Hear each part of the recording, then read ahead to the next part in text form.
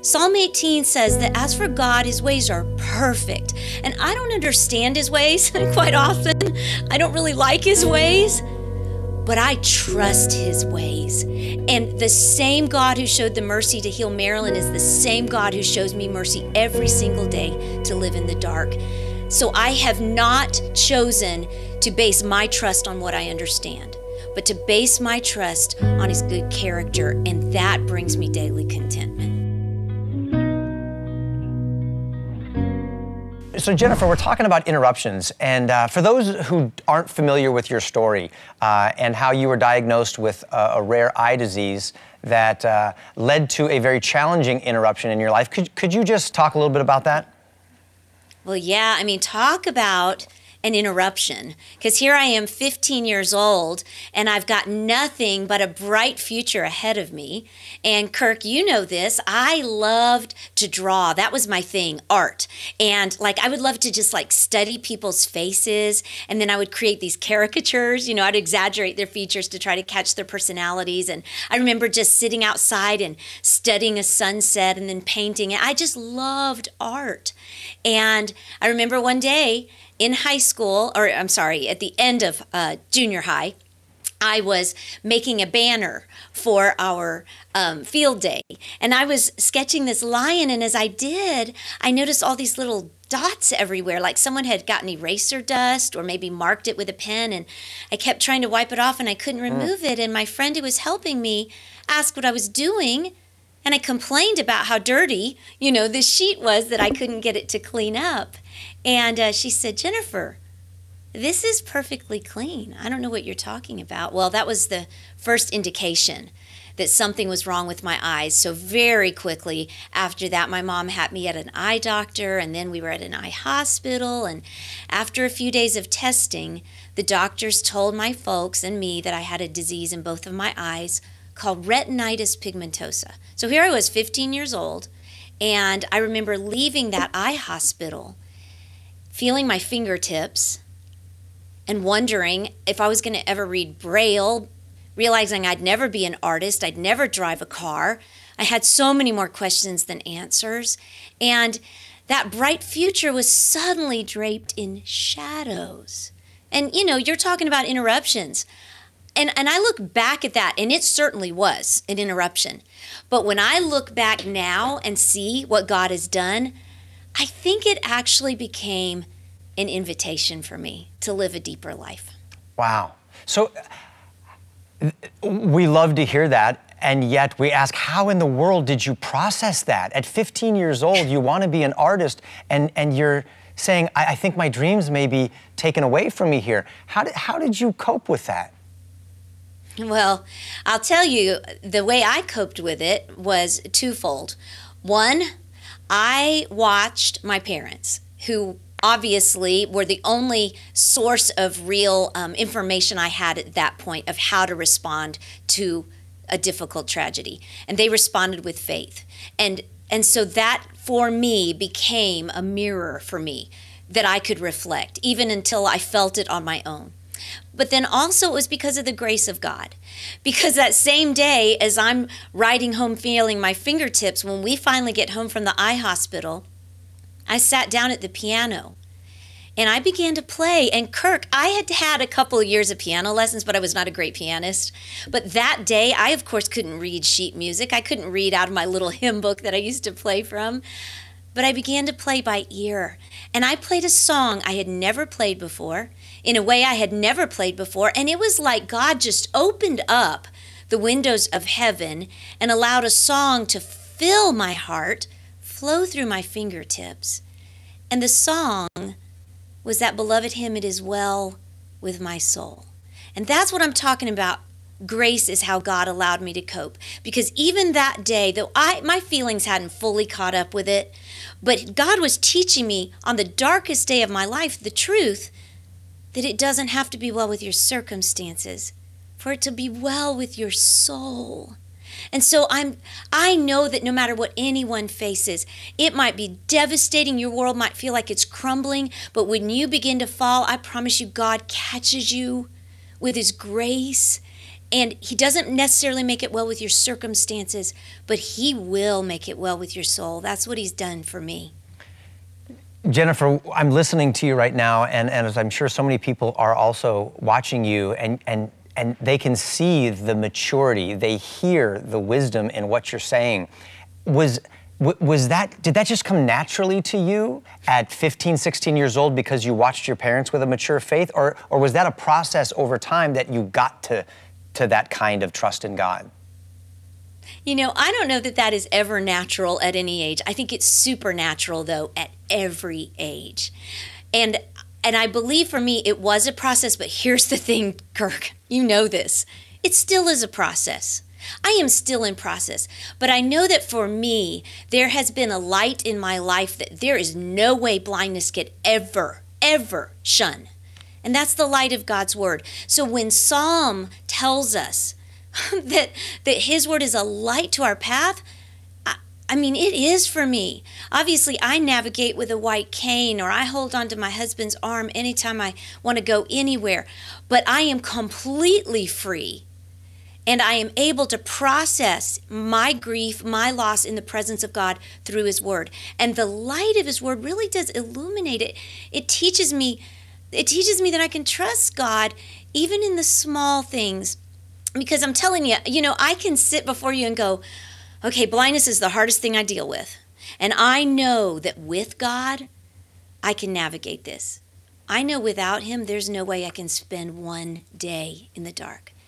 But then I'll just have one of those days where it's the little things like impatience, bitterness, those kind of things start to pull me down.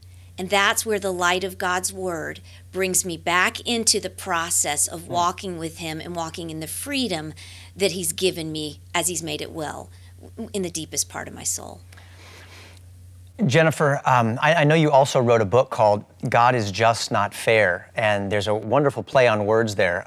God is just not fair, but sometimes in your heart you're crying out, God, this is just not fair. And you've written other books like Lessons That You've Learned in the Dark, and all of these, they just speak of such depth of faith and maturity and wisdom. What do you say to the question that must come up in your mind, but God allowed this to happen to me. He's sovereign. He's in control. Whether you want to say that God caused this or whether God allowed this, at the end of the day, we're winding up in the same place, and I can't see. How do you process that? How do you deal with the way you feel about God, knowing that He's all-powerful and has ordained that this is your life? There's a woman named Marilyn Ford, and when I first lost my eyesight, someone gave me a cassette tape. It was that long ago. It was a cassette tape of her telling her story, and for years I avoided listening to it because I knew what was going to be on that tape. And I knew I'd be able to identify with a lot of what she said because she had lost her sight as a teenager. And she had so many of the same struggles, becoming a mom, not being able to drive. She talked about praying for healing and then opening her eyes at the end of the prayer and not being able to see. And I could identify with so much. And the reason I did not want to listen to that tape was because I knew there was something in there I could not identify with. So I'll never forget the day I listened to it. And I got to that part of her story when she talked about kneeling before God, praying for healing, and she opened her eyes and she could see. And I remember hearing her story, tears fell down my own cheeks because there was this sense of awe toward God that he could do that. But there was also this sense of loss that I experienced even more deeply, that he can, but he didn't do it for me. He chose to do it for Marilyn Ford, and he did not choose yet to do that for me. And it was for me this amazing experience that helped shape my contentment, because on that day I was able to look straight into the face of blindness and straight into the face of healing, and I could see God in both. Psalm 18 says that as for God, his ways are perfect. And I don't understand his ways quite often. I don't really like his ways, but I trust his ways. And the same God who showed the mercy to heal Marilyn is the same God who shows me mercy every single day to live in the dark. So I have not chosen to base my trust on what I understand, but to base my trust on his good character, and that brings me daily contentment. Jennifer, this is, I mean, you are just such an inspiration to me personally, and you're living out what the scriptures say, that we walk by faith and not by sight. We're to not lean on our own understanding, but in all our ways to desire the presence of God or acknowledge him, and he will direct our path. And it makes me think of our Savior, Christ, and you could think, wow, you know, he even prayed, Lord, if this cup can pass from me, but not my will, but thy will be done. And could there have been another way? Could God have somehow taken a different path to redemption? And yet, Jesus went forth and he trusted his Father that everything that had to happen was going to happen. He was going to be okay with it because he trusted the heart of his Father. You know, I love that about Jesus too, because he knew what the Father was capable of, but he wasn't willing to settle for just his power. He was appealing to his authority, you know, and I think for us, if we're going to live a content faith life, then we don't just need to demand what God's power is capable of, but we need to be willing to accept what God's authority chooses for us. So it's really it really is saying, I trust in your will, God, not mine, but your will be done. And there is a lot of comfort in that. There sure is. And I know I have some other friends who have dealt with very difficult things. And I think one of the interesting and unique challenges that members of the family of faith have is they wonder this question. Since God can heal me, and since there is healing in Christ as a Christian, is the reason that I still deal with blindness or quadriplegia or whatever it is, maybe because I don't have enough faith to believe for my healing? Have those thoughts ever crossed through your mind? Well, they've crossed through my mind because often there's well-meaning brothers and sisters who bring that to my attention and let me know that if I did have enough faith, I would be healed. And I understand their well-meaning, and I understand scriptures that talk about faith. But my understanding of faith is not that it puts demands on God, but that it allows me to live of a standard of trust that no matter what God does, I'm going to say, it is well with my soul, and it's not about me. And I look at like the man born blind in John 9. Jesus didn't say, yep, he didn't have enough faith. Jesus says, this kind of thing happens so that God is glorified. And I look at my life and I know who I am. I know the tendencies that I have. And sometimes I think, who would I have been if God had not mercifully allowed blindness to shape me into who he called me to be? I wonder if sometimes what we think is a difficult thing that God's allowing in our life that will hinder us is actually what he is allowing in our life to unleash his glory and the gospel through our lives.